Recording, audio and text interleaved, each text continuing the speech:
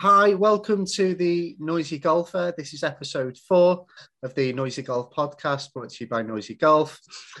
We are absolutely delighted to have with us a very, very special guest today, somebody that we've recently got to know through the Tommy Fleetwood Tour, and that's Norman Marshall, who is in charge of the Tommy Fleetwood Academy at Formby Hall, and also Tommy Fleetwood himself is his first junior coach. How are you doing, Norman? You okay?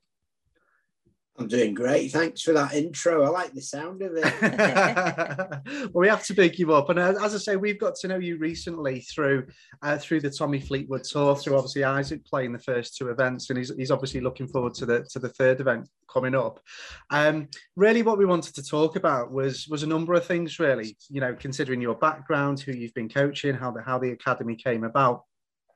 But I think more importantly, really what we wanted to sort of start off with was your sort of journey into golf and you know how it all began, and then really to sort of, you know, talk in a little bit more detail about, you know, the Tommy Fleetwood Academy and the tour and Tommy Fleetwood himself as well. Oh, well, I'm really glad you asked me, because I actually drove home tonight and had to go slightly out of my way, the long way around, to drive past where my golf journey began, which was at Southport Municipal. Yeah, so it resonates very, very deeply with me. But my golf journey began. My dad was from Southport and my mum was from Scotland, and they met in the RAF. So I was born in Dundee. Okay. And my dad started to play golf there, but Dundee was quite a tough, gritty city. And my dad thought my life prospects would be better back in Southport. And we come from a very humble background. And he actually sold his clubs to afford to be able to move back down. Oh, wow. So by the time I was 10, just 11, he'd got back on his feet and he decided to start golf again. And that was the start of my journey into golf. He started golf and I said to him, can I come and play golf?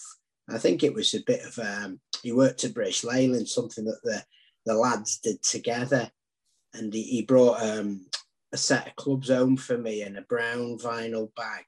There's about 3 clubs in. They were well battered. I still remember them, Chichi Rodriguez.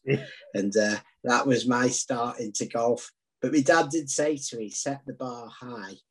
He said, you need to be able to hit the ball 100 yards before you can come on the course.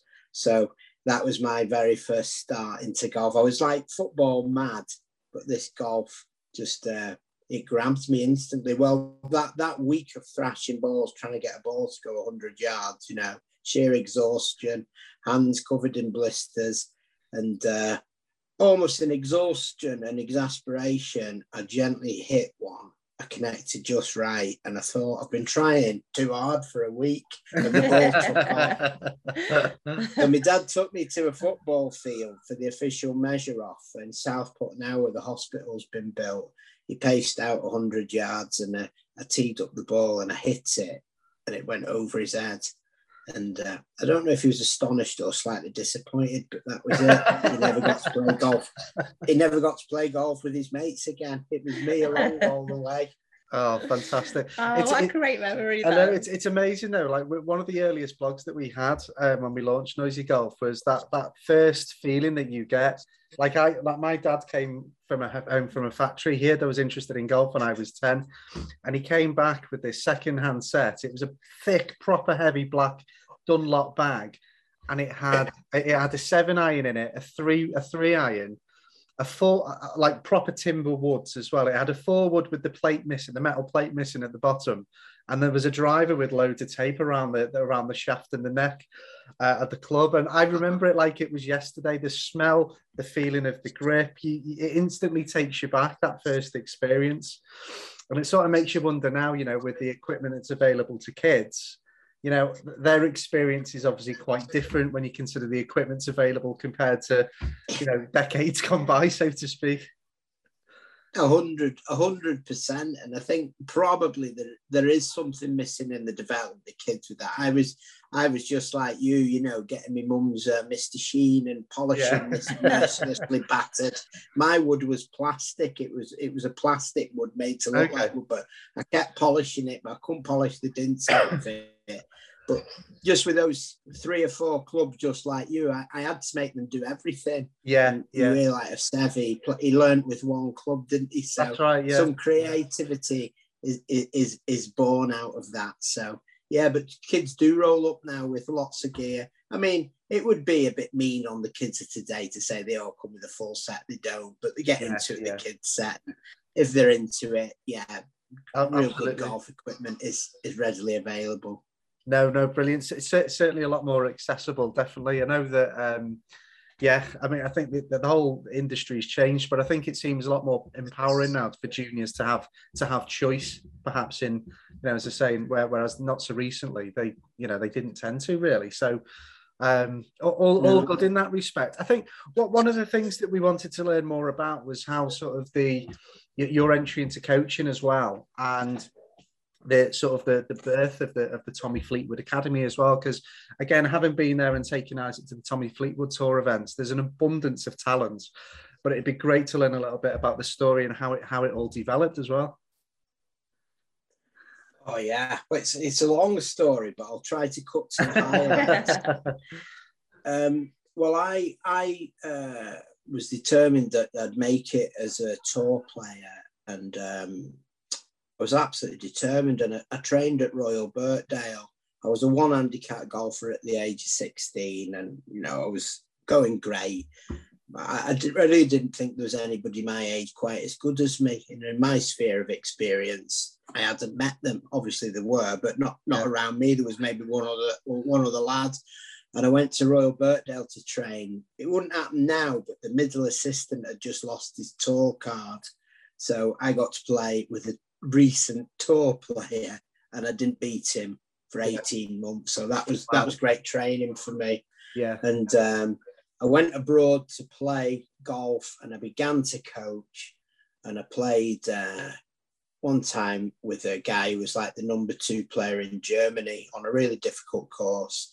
I shot 70-70, which I think was 4 under par, and he shot 64-64. So I thought, wow.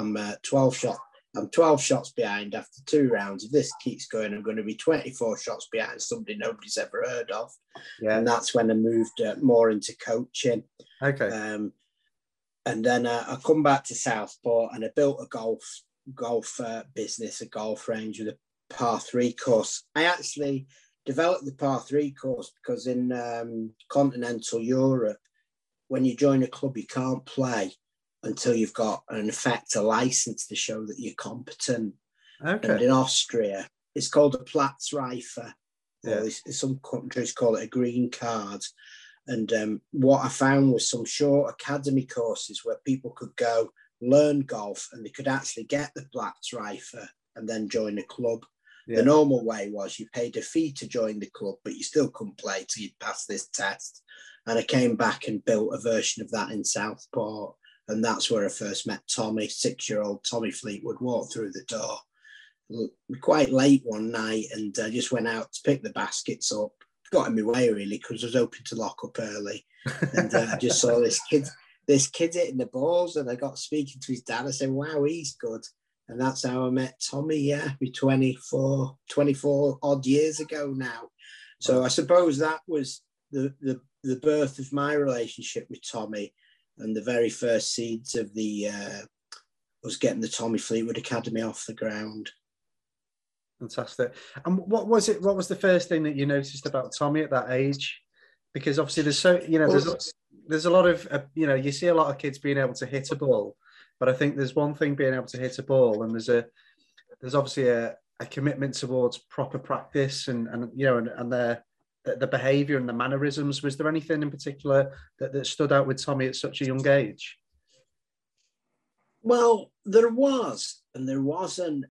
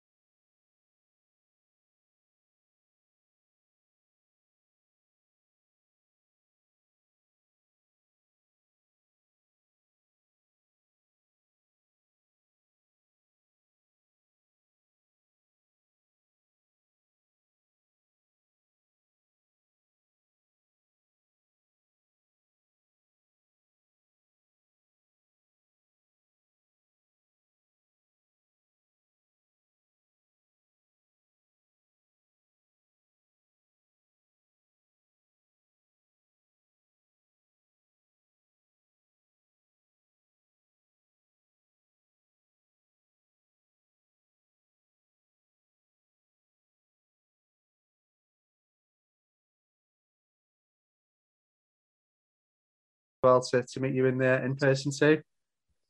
We'd love that. It's been a pleasure. Thank you very much. Thank you, Thank Norman. you.